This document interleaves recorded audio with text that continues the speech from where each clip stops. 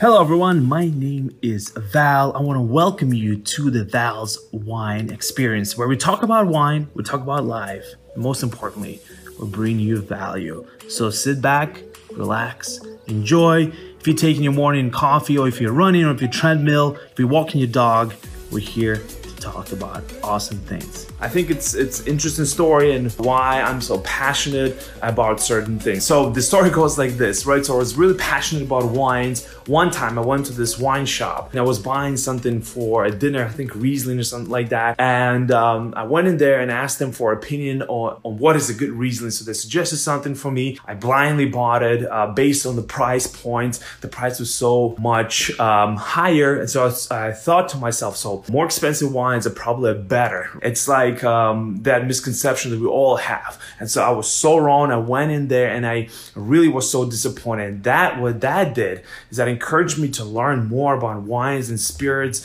and to really devote my time into learning the subject. Before that, I already kind of was doing my own business. I was in a personal training business many years ago before I got into wines and spirits. Thank you so much for tuning in. I really appreciate you. Thank you for listening to Val's Wine Experience. If you like this podcast, please subscribe, like, and share. I would highly appreciate it. Enjoy the rest of the day, and I'll see you on the next episode.